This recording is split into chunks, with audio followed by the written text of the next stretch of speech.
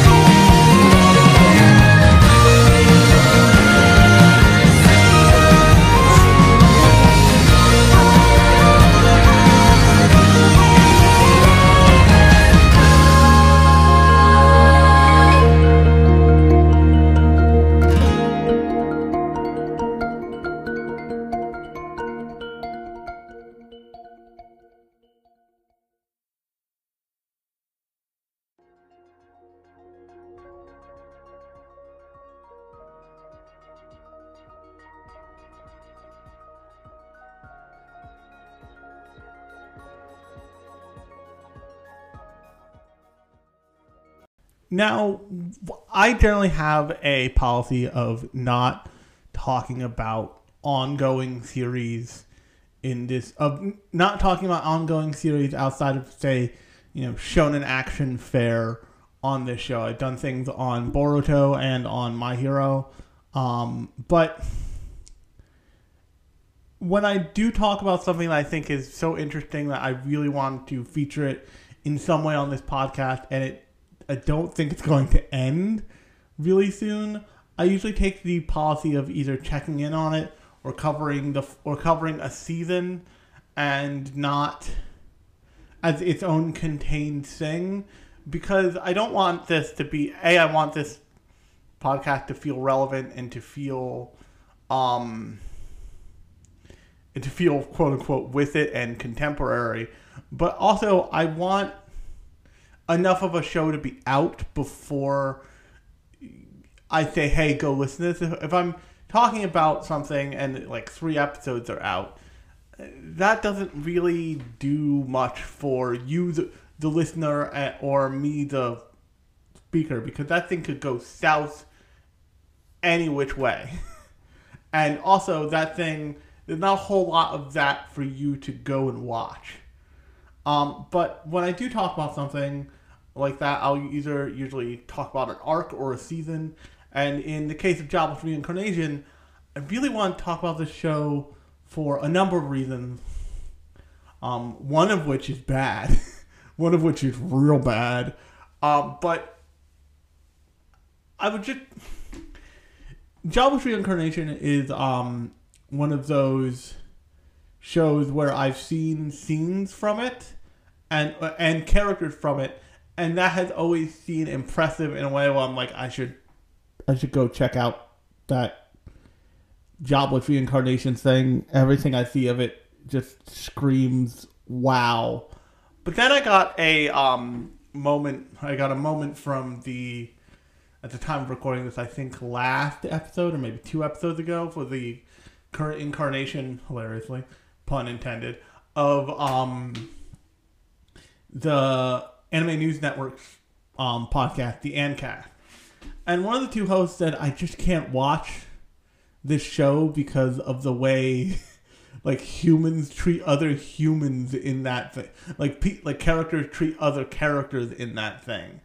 And I was like, I had flashbacks to the redo of Healer thing, and like, give you an idea, redo of Healer and what's it called? Interspecies reviewers are like flashpoints in anime discourse recently. Interspecies reviewers, clearly, because it was an ecchi manga where like they decided to go ham in the anime and just like give you a straight up hentai. Just to give you a straight up hentai at certain points. And it was like, it was shocking because it was airing on Funimation, and Funimation very clearly did not know what they signed up for, and it's like it got dropped from basically everywhere except for an Australian service called Anime Lab. But which, kudos to Anime Lab, was like, yo, we signed a contract with this studio. We're not going to be the people to fuck this up.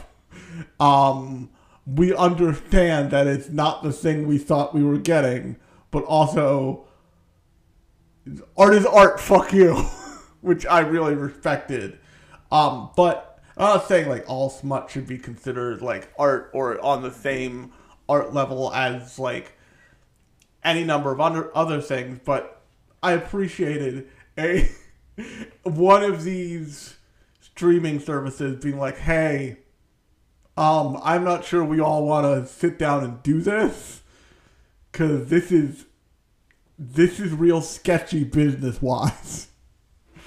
To just like be like, hey, we don't like what you made. It's too gross. We're pulling it. And if you have been paying attention to if you have been paying attention to what's it called, to tech news lately, you'll know that OnlyFans, a one of now many apps, but one of the original apps to for creators, quote unquote, or influencers even, quote unquote, to get paid for content, to get paid to produce paid content for a subscription fee, recently almost got dropped by did get dropped by its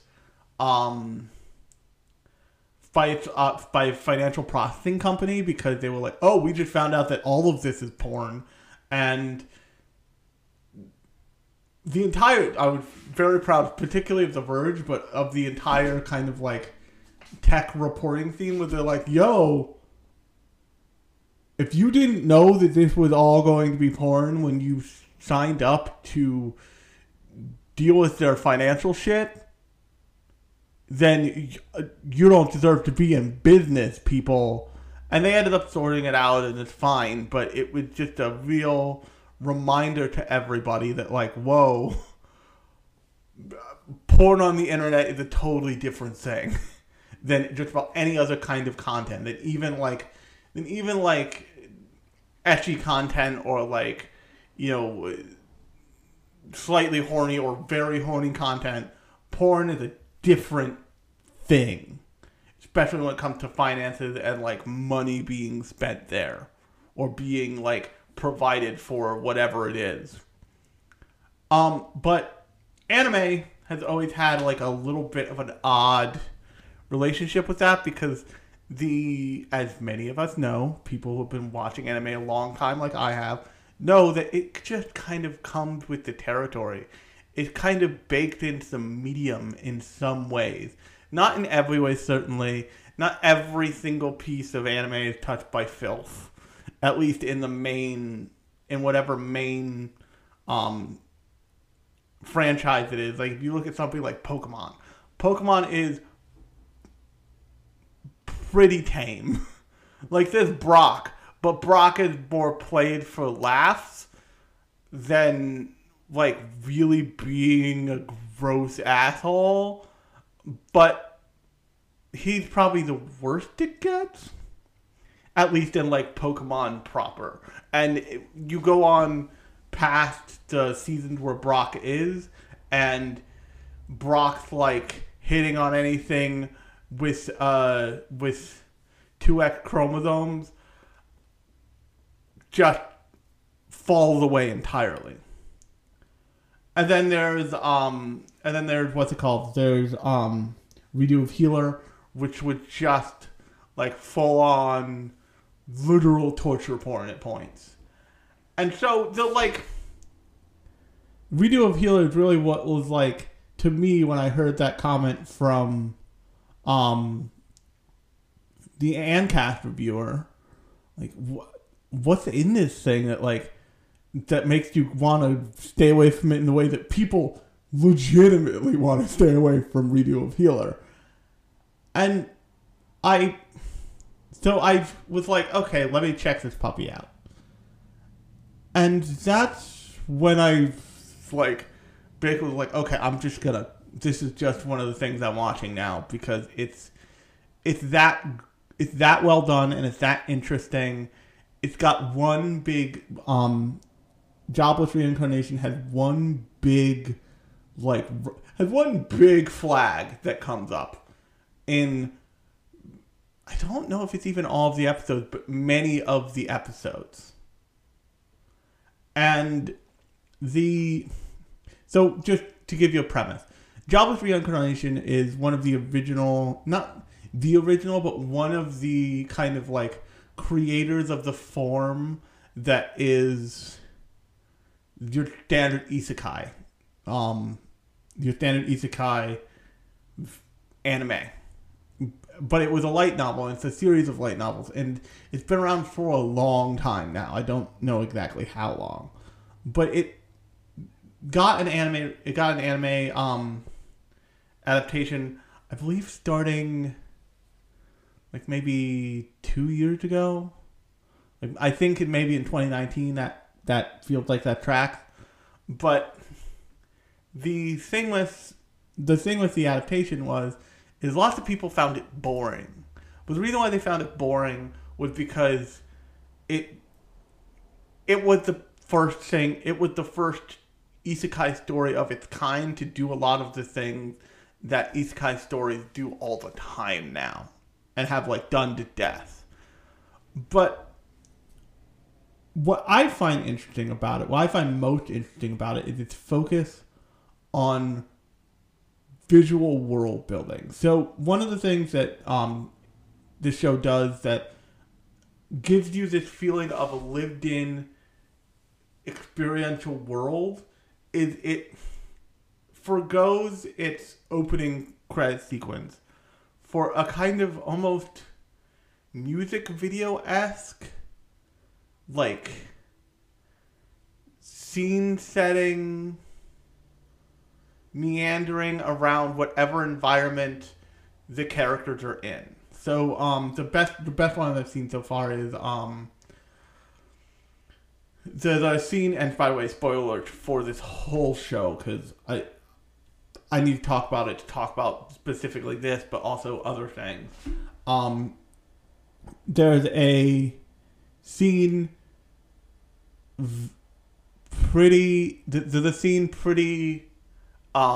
scene actually in the second season that Rudius, our main character, who I'll get to in a second, but Rudius had been captured by beast people, and he's being kept in their village as a prisoner.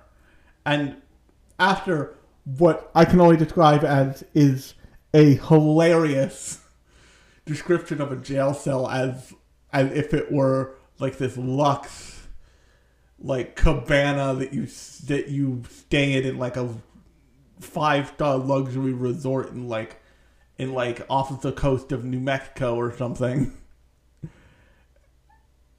They slip into the theme song, which is very almost hymnal and quiet and beautiful, and they show this treehouse city, and they show the people in it, and they show the environment, and they show the animals like coexisting with the people in this city. And it's like this slow, meandering drift through this environment. And they do that every single episode. And it never gets old because they always do it for slightly different way, from a slightly different angle. And they focus. And what that does is it gives you the same feeling of... It gives you a feeling of place. It grounds you, the viewer, in the same way that you would be grounded if you went to, say, Fez. And I've been to Fez in Morocco, and Fez is largely a Medina. It's actually a World Heritage Site. But what you experience when you're in the Medina is the same thing that you kind of see in the opening musical number of Aladdin, where you see all the twists and turns and maze-like streets, and when you're in the middle of the Medina, you look up and you don't see the sky. And it's but also you look at your own level and you see butchers feeding animal guts to cats, and you see cats running around everywhere, and it's a place that's alive and real and concrete, both literally and figuratively. And you see the workers repairing the Medina because, once again, it's a World Heritage Site and they get UN money. And these openings are the closest I've ever seen any show come to that, because they give you this absolute sense of place, this absolute sense of you are here as the viewer with the characters. And it's kind of like when someone in a book describes the smell of a pie, if that makes any sense. And you can almost smell it yourself. So that's by far one of the most beautiful things this show does constantly. It establishes this like very concrete world that it then does things in, and you understand it. It has a sense of place. There's a actually another great, two great shows that do this also are Black Lagoon from many years ago. But if you haven't seen Black Lagoon, I always say go watch Black Lagoon. It is like a mastery of visualizing a place and doing the same thing that I just talked about. But also that show that flamed out that killed Studio Monglobe. It's about the death guy, and it's not a great show, but they have the same kind of like back alley streets kind of sense of place that you get out of Rowena, or even parts of or even places they go to in this show. But this show follows a I don't even know if they gave his name. A Neat Hikikomori, which if you don't know anything about Neat or Hikikomori, Neat translates to not employed, not in employment, education, or training. And it's a class of people in Japan who have just straight up dropped out of society. And oftentimes, they shut themselves almost entirely, or as entirely as they can possibly get to be, in their houses, or even only in their bedrooms. And these people have oftentimes kind of been forcibly ejected from society in some ways because they are in some way different.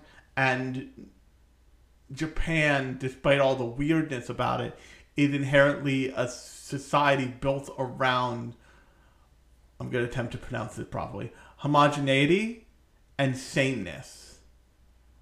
And there's you can hear it in Tokyo Drift.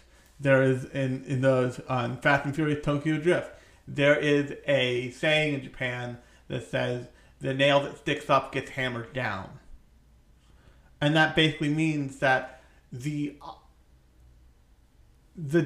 you are in some way majorly different, if you are in some way do not conform to what the culture, to what like the general culture asks of you, then life is going to be hard for you in Japan. That is true of like things people can control and true of things people can't control. And what that means is that it's possible for a person to just not fit in so hard that they can't even really, they're never going to stand a chance.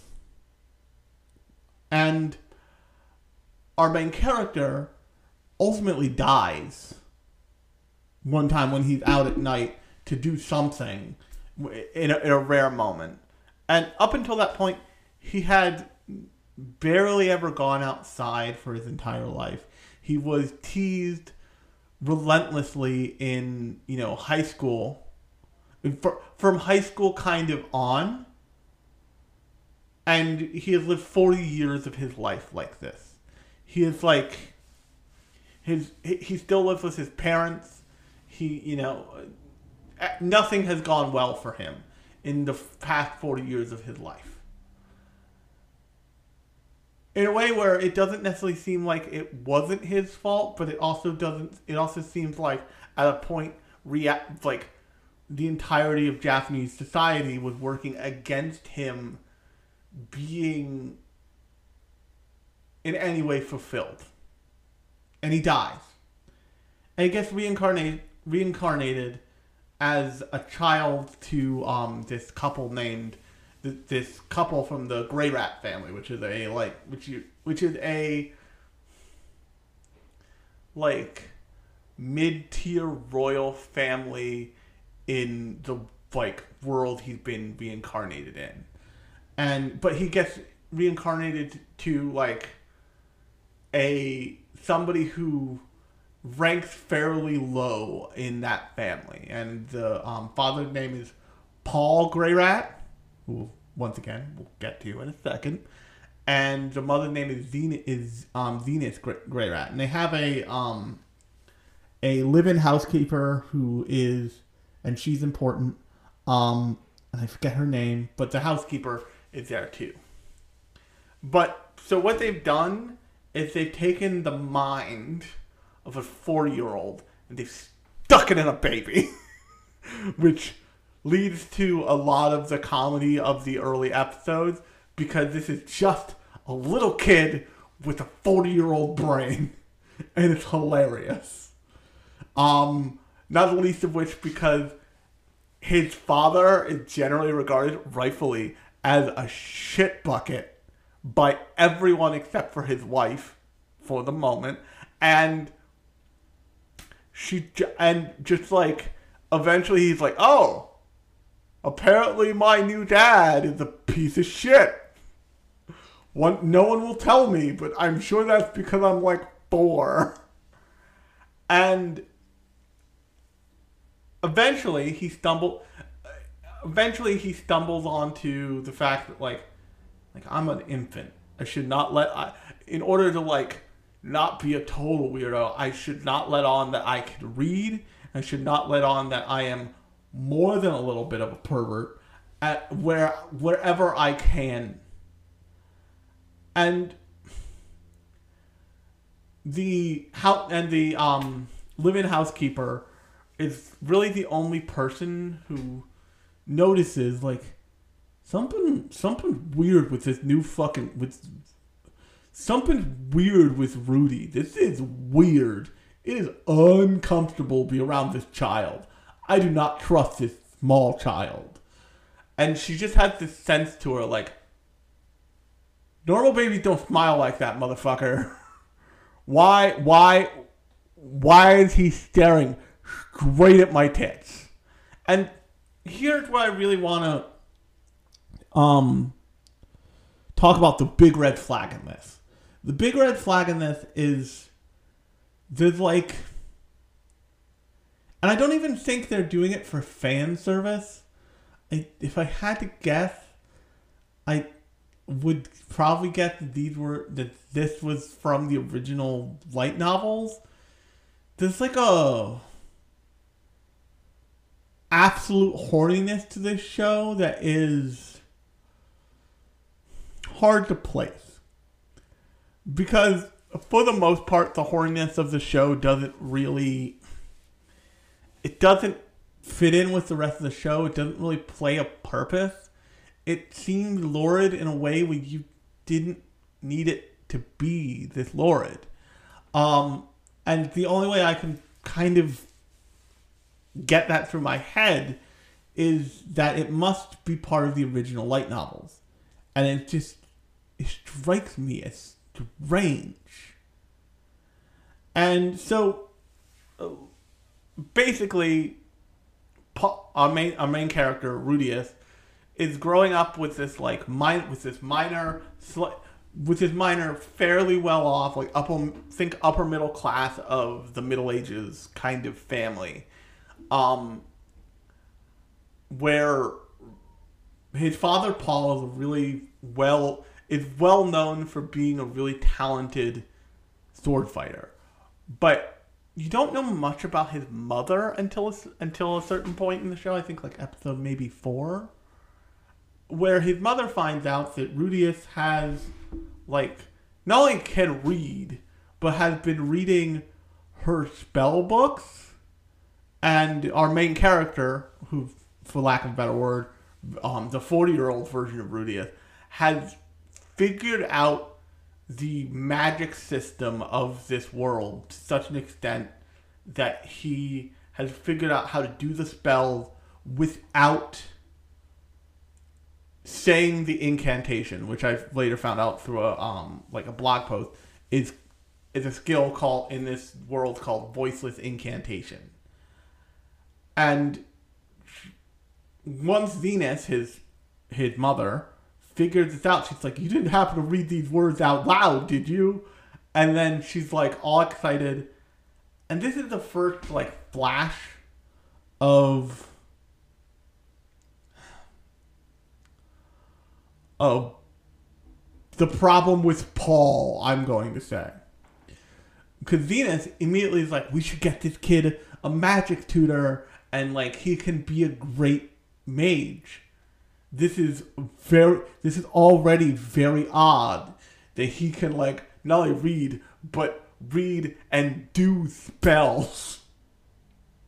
This is a huge deal. And Paul immediately is like, no. You said if we had a girl, she'd be a maid. If we had a boy, I got him. He's a warrior. He's a sword fighter. In like a way that is like a petulant asshole arguing a point he shouldn't. And up until now, they've got part of the luridness of the show is that basically every night, every goddamn night, Rudius hears Paul and Venus just going down to Bangtown. They are so loud. You can hear it through the entire house. And in like a way that's inconsiderate. Like, we have a child now. We should not be this loud. They're going to come in and ask why mommy and daddy are wrestling.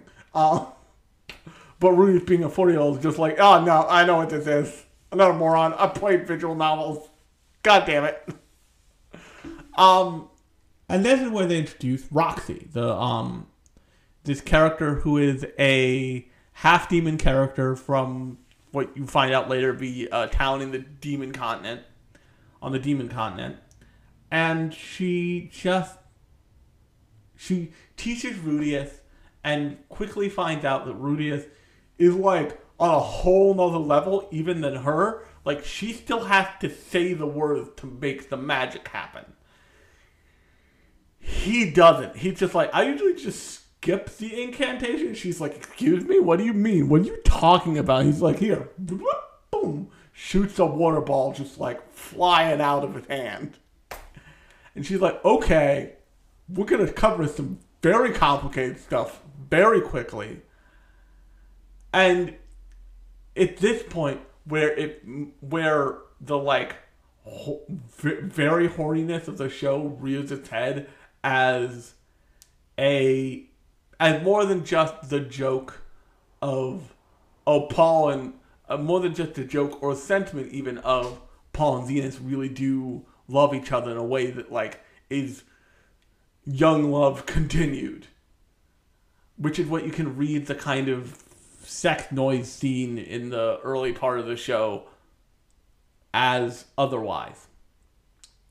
Because Rudius just like gets up to go to the bathroom, like kids do, and he sees Roxy outside of their room watching them and enjoying herself.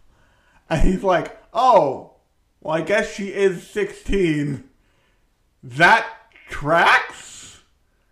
And that's another odd thing. That's another like odd moment for the show. And then you get to, I think it's like episode 5 or something, where you have the first real interpersonal conflict in the show. Because up till now, this is a pretty enjoyable show with some weird asides around the show being very horny for like a scene and then leaving it alone. You find out that Venus is pregnant. And then you also find out the live-in housekeeper is pregnant. And Paul has been banging both of them. And for a little while now, because you're always getting the internal voice, Rudy's internal, like, 40-year-old man voice, being, like, knowing exactly what's happening, because he's not a child. He just is in the body of a child. And he has started referring to Paul in this very accusatory tone in his head, like, "Okay, Paul, you jerk." And at this point, Venus is like, "Are you fucking kidding me? You cheated on me with not only the live-in maid, but also someone who I've been friends with for decades, you piece of shit." And, like, Rudy, not being the child he looks like, kind of gets the sense that he is, like, that it's an odd, that the housekeeper, who makes his life as a person very easy and very luxurious, is about to be sent away. And, like, they're not going to get a new housekeeper because Paul's just going to bang them again. And in addition to, like, being like, "I like her. She lays towels out. And she, you know, like, all this stuff. She does all this stuff for me that makes my life great. Also, she's about to have a child. And that doesn't seem super safe in this world if you don't do it, like, in a house." And he straight up walks up to Venus and throws, as far as anyone else in this world is considered, his own father just all the way under the bus, making sure it gets all 8 wheels of thump, thump, thump, thump. And then the, like, next interaction you really see with Rudius and Paul is Paul training him in sword fighting, but also not, like, actually teaching him, more just barely not beating the shit out of him. And that's the first moment where you're like, "Oh, I think Paul's a bad person who does good things sometimes. I don't think Paul's a good person. Paul really is a piece of shit. I get why people hate him." And I don't know where in the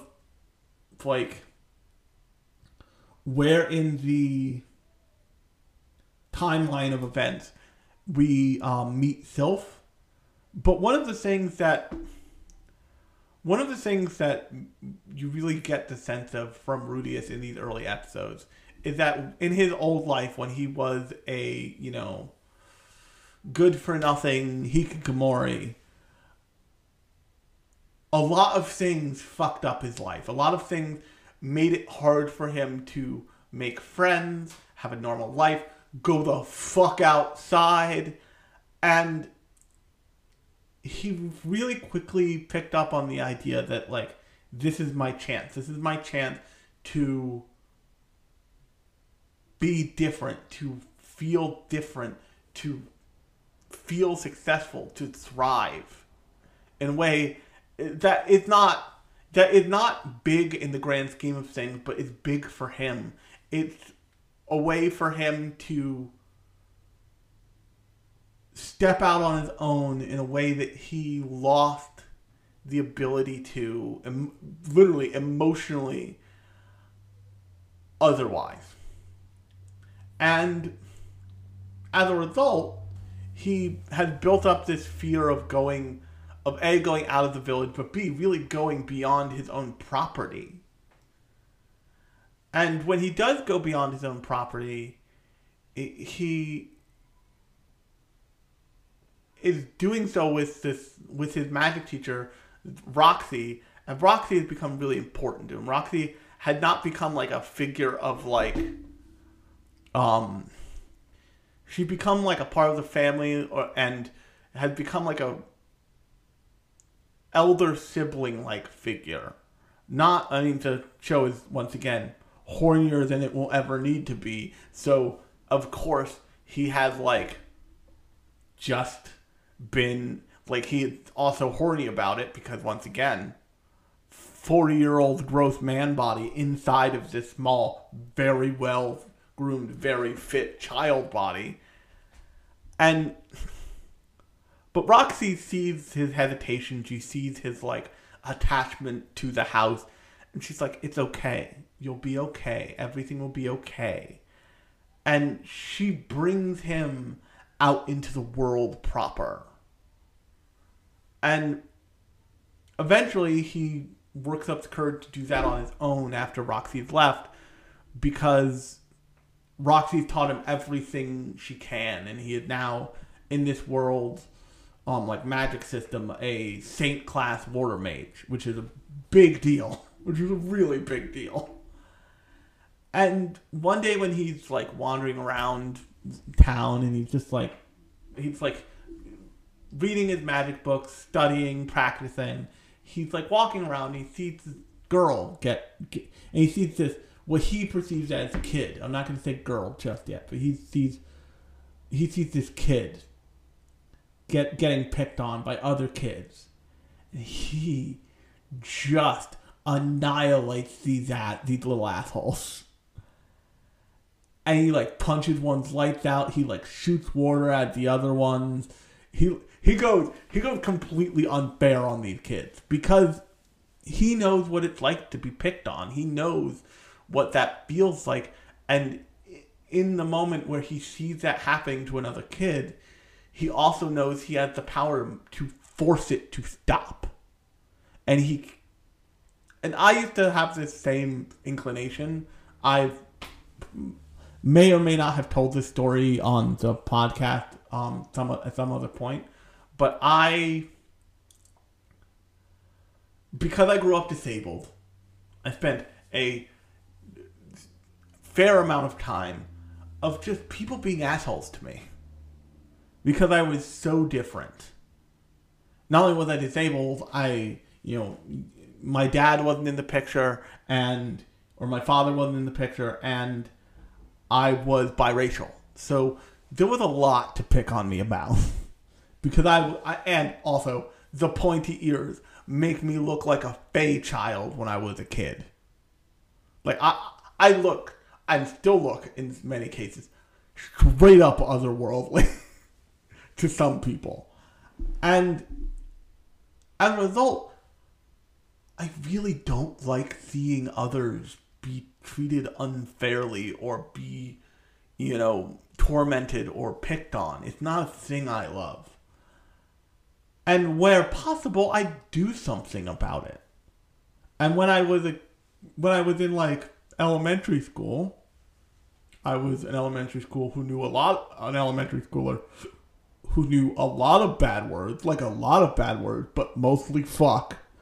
That was the key thing about Arsenal at that time. I rolled up at the bus stop and saw one kid picking on another kid. I knew both kids. I'm like, the fuck is happening?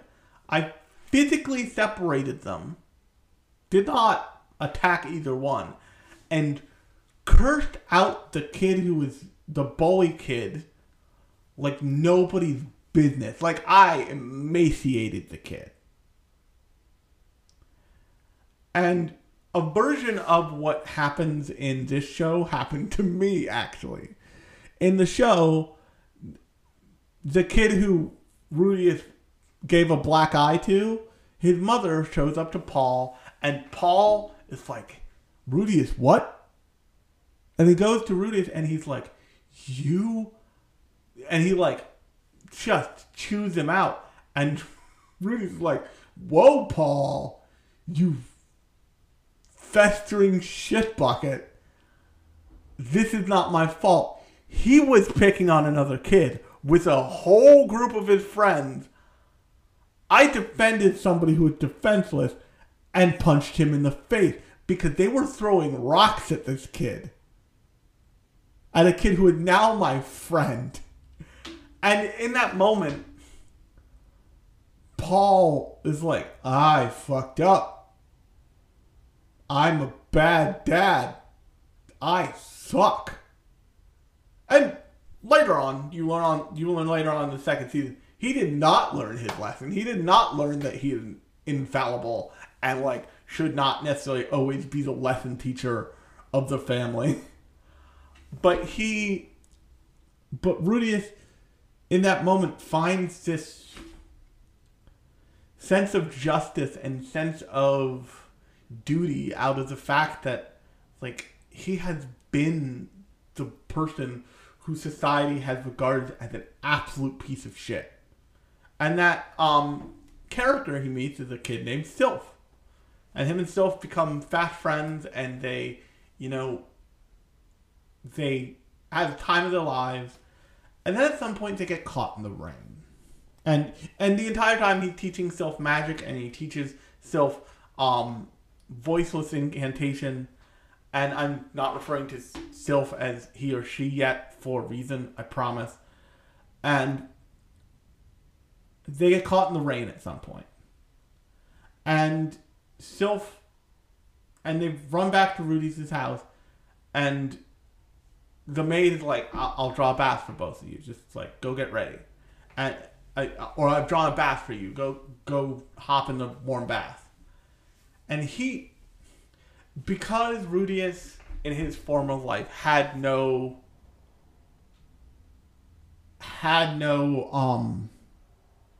interpersonal skills, he doesn't know the signs of, like, oh, that's a boy, that's a girl. He also doesn't know the signs of, like, he doesn't know to back off in the way that a child wouldn't know to back off. And he's saying to himself, like, Sylph, get undressed. Like, you're gonna get sick. I'm worried about you. I'm worried about you, man. And Sylph continues to not want to do it. Just not want to do it, because Sylph is, in her head, it's like, I'm a girl. This is weird. No, we're not crossing those lines today. And Rudy just doesn't give up, and immediately, like, sneaks up on her and just pantses her. And he gets full frontal, like, the parts in his face. And still freaks out, pulls her pants up, and runs off. And I will give Paul this. Paul is not a great person, but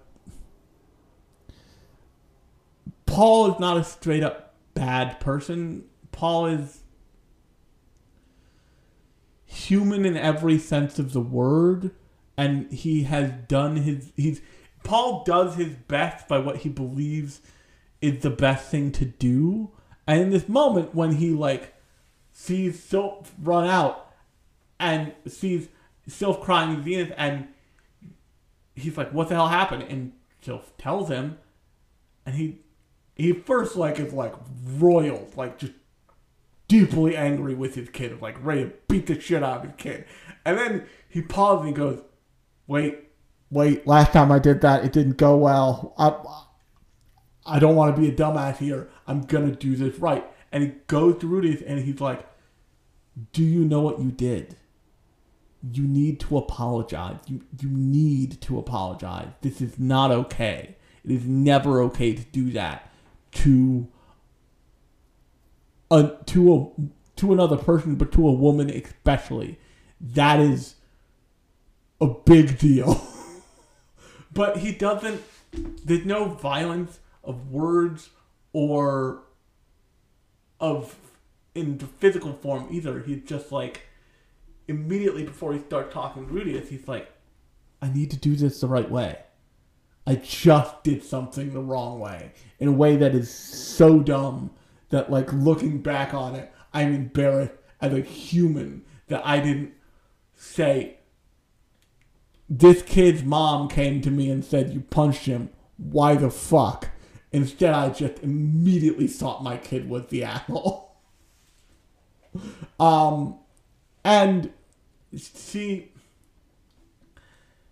Rudy's just like, yep, I'm getting that now. I'm getting I was a moron. I have an inability to read cues that I'm very aware of now. And he goes and apologizes to Sylph. And Sylph is like, it's fine. I get that I did not project that out of there. I was just excited to have a friend. And Rudy is in the same kind of breath. It's like, you know I like you, right? And she's like, yeah, I know. Is it cool if we're just, the way we were? Like, we don't have to think about this too hard right now. We're fucking 5. It's fine. And Sylph becomes, like, Rudy's his best friend. And eventually, he wants to take both of them to this big deal magic academy. And that's where this journey really starts.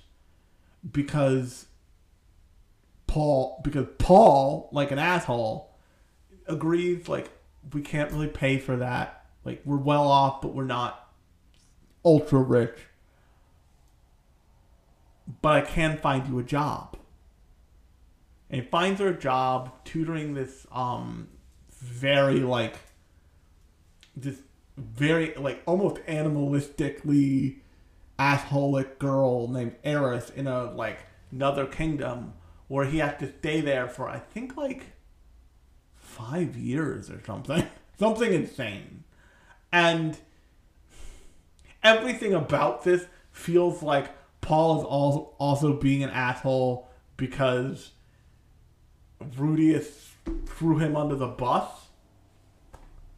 And Paul is also very glad to be the father to 2 daughters. Like, he steps up and he is like, okay, now we have a weird ass multiple mother household, and I need to be the man because I fucked this up. I can't fix this part of it, but I can make it the best I can. And he becomes a double family man in a way that's now he's beholden to the housekeeper character and his actual wife Venus, and they both when Rudy asks anything of him, because Rudy doesn't ask much of them ever, both of them are just you're gonna say no to your kid, you piece of shit. We're gonna jam our steel-toed boots in your shins. And that's where the story shifts from just being this quiet village story to being Rudy is kicking ass and taking names and being a more traditional isekai hero. And from there you have the last kind of the big inciting incident of the show, which is what they call in the show a mana disaster, which is this big... I'm actually going to get into the second season a little bit, but only to A, shit on Paul more, and B, get behind the kind of familial cruelty that can be in the show sometimes that makes me wonder if that's what the reviewer from A&M was talking about. There's this big mana disaster. Eris and Rudius are transported to the Demon Continent, where they meet a character from who's an actual demon race character who's supposed to be really scary, but he's actually is really scary, but he's trying to regain the pride for his tribe kind of thing, but also has a deep need to protect children in a way that is not just borderline but actually psychotic. And he is if you hit a kid, I will murder you.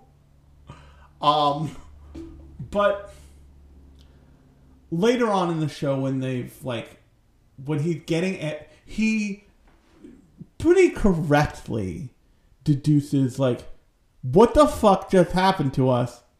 We were in a field. I was teaching people. I was teaching Eris and her sword teacher magic, because in part of the job thing is Rudius is basically abducted by his new sword teacher and the person who is also going to employ him, help him be employed, and she's this big beast woman who, once again, curiously, hates Paul's guts. And that's how he gets to meet Eris and like live in that kingdom for a period of episodes. And then this man disaster happens, teleports all three of them, but teleports Eris and Rudius to the same place. And he correctly deduces, in kind of the show's opinion for the moment, like, what the fuck? Okay, I was in charge of this girl when this happened. I am still in charge of her. My goal should be to get us home. To get us back to where we were before a giant column of light teleported us. Who the fuck knows where? Who's that guy? And that guy has the red ruby eye thing that says he's bad news, but also we're covered by blankets by a fire. He's the only person for Miles. He can't be that bad. We're gathering puzzle pieces. We'll put together the puzzle later.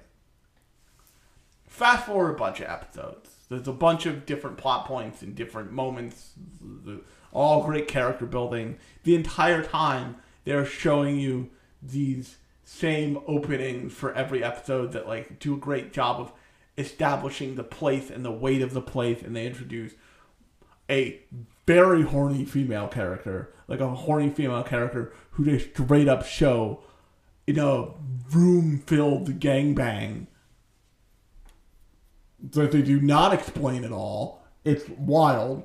But fast forward to when Rudius and Paul meet again. Pretty much, it's the most recent episode of the second season. And Paul is like, yeah, you figured out how to get yourself home. And how to get yourself and your little fling home. And that very offends him because at this point, Eris genuinely does love him. And he cares for Eris. He has read some signs wrong, but Eris also doesn't know what he's doing, so it doesn't feel like when he was the aggressor with Sylph, it feels natural. It feels like nobody knows what the fuck they're doing, and Eris is like, fuck, I have feelings for you, but I don't know how to contextualize them, and this seems bad, and it feels more like clumsy kids bumbling in the dark than him being a straight up pervo, if that makes any sense, when that scene happens. But Paul, at that point, when they meet again, is like putting the weight of the world on this child who is, once again, as far as the show knows, he's like maybe 10. He's like maybe 13. And he's like, you could have started to look for survivors. You could have started to help people. You have real ability. All these things are true. But the one thing that is also true is that Rudius is a child. B, he is doing what he thought was right. He is not like just gallivanting around the demon continent. He was fixing problems as he encountered them, real adventurer style, and he was also like doing the best with the knowledge he had. Because the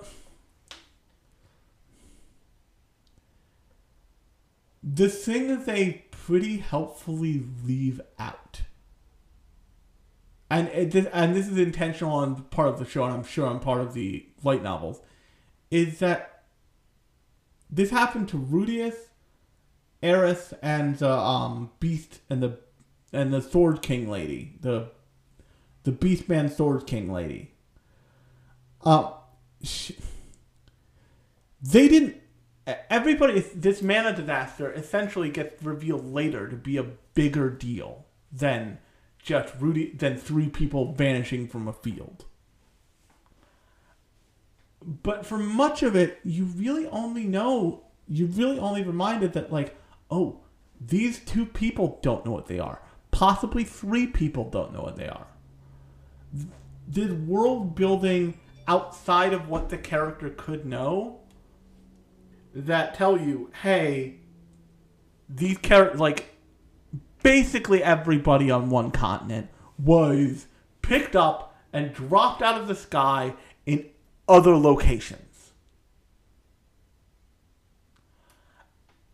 And he can't know that. It's not like everybody has fucking cell phones. And the fact that his dad, instead of being like, I'm glad you're okay, is immediately like, you could have been the bigger person. You could have been the Mother Teresa figure. You could have known the rules. To something where there are no fucking rules is insane. It is insane.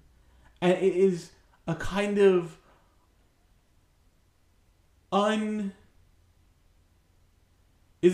misreading of the situation that is probably why everybody fucking hates Paul.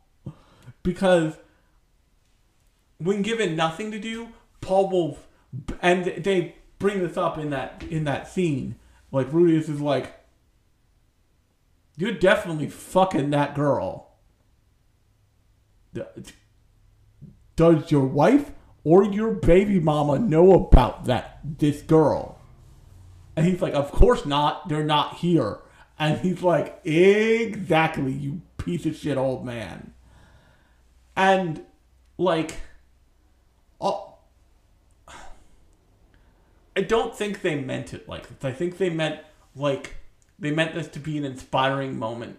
They meant that Paul was trying to inspire his son and his son wasn't getting it. But for you as a viewer, and I think actually probably what they really meant, you see this character in Paul Greyrat, who has clearly his own compass, and as soon as this happened to him, he like took a couple days, I'm sure, to freak the fuck out and drink a lot. But then he eventually pulled himself together and was like, I think I have a plan. I think I have the steps I need to take to get to all these things. But he assumes that that's what everyone else would do, that's the best plan. When sometimes getting your cousin back to her parents is the best idea you got. Because Paul could have ended up in a city somewhere. You know, Eris and Rudius ended up waking up next to a campfire against a rock. That's not that much better than waking up in a basket in the middle of the Atlantic Ocean. Like, lots of leaps need to be taken. And it's pretty clear that Rudius would have gotten to we need to find everybody and get everybody back to where the fuck they need to be eventually. But the fact that, like, Paul never gave him that opportunity to, like, never gave it the thought that, like, he would have gotten to that same place as I did is insane. And also, once again, Paul had the benefit of arriving wherever he arrived by him fucking self. And, like, so I'm going to leave it here because I'm going a little bit over. But long and short of it is that for a show to be so good at world building and so good at characterization, and character building, as to make me have that whole complex reaction to a, quite frankly, bad parent-child relationship with a couple of extra layers added in the reincarnation mechanic. That's a really good show. It's a really good show that it presents that argument to you in a way where one side, while right, is clearly not looking at all the factors. And it presents a character who's saying the right things as saying them wrong, and that opinion he has, while being just, not being the right opinion for factors that the show gives you. And the thing I really like about this show is it gives you the tools. It doesn't treat you like a moron. It gives you the tools to understand what the fuck is really going on in this show, and what the fuck is really going on in scenes with a lot of emotion behind them. And it doesn't just, because it's a version of this show that sets it up where Paul is right. But Paul is very clearly, in that moment, not right. And he is saying the not right thing, while for the right reasons, from his back foot. Because at the same point, he could have been faithful to his, not even his baby mama, because God knows they don't fuck anymore. He could have been faithful to his wife. And he is very clearly not being faithful to his wife. In a way that, like, when Rudius is like, that looks like another side piece, Dad, he does not look his son in the eye. But also, they show you that, like, Rudius is doing that because Rudius believes he was doing the right thing in that moment, but is still aware that what Paul said, like, you could have been looking for survivor, you are a talented kid, he is also on his back foot, and he's trying to get stable. And once he does get stable, he beats the shit out of his old man. But also realizes who Paul got teleported with, which is his little sister. And not his little half-sister, his little canonical sister. And he realizes, like, I'm the bad guy now. I'm the problem. I need to leave. And he feels, like, bad about himself in a way that he hasn't before, because he became the aggressor and the bully in a way that he never has been before. And yes, there was a reason for that, but he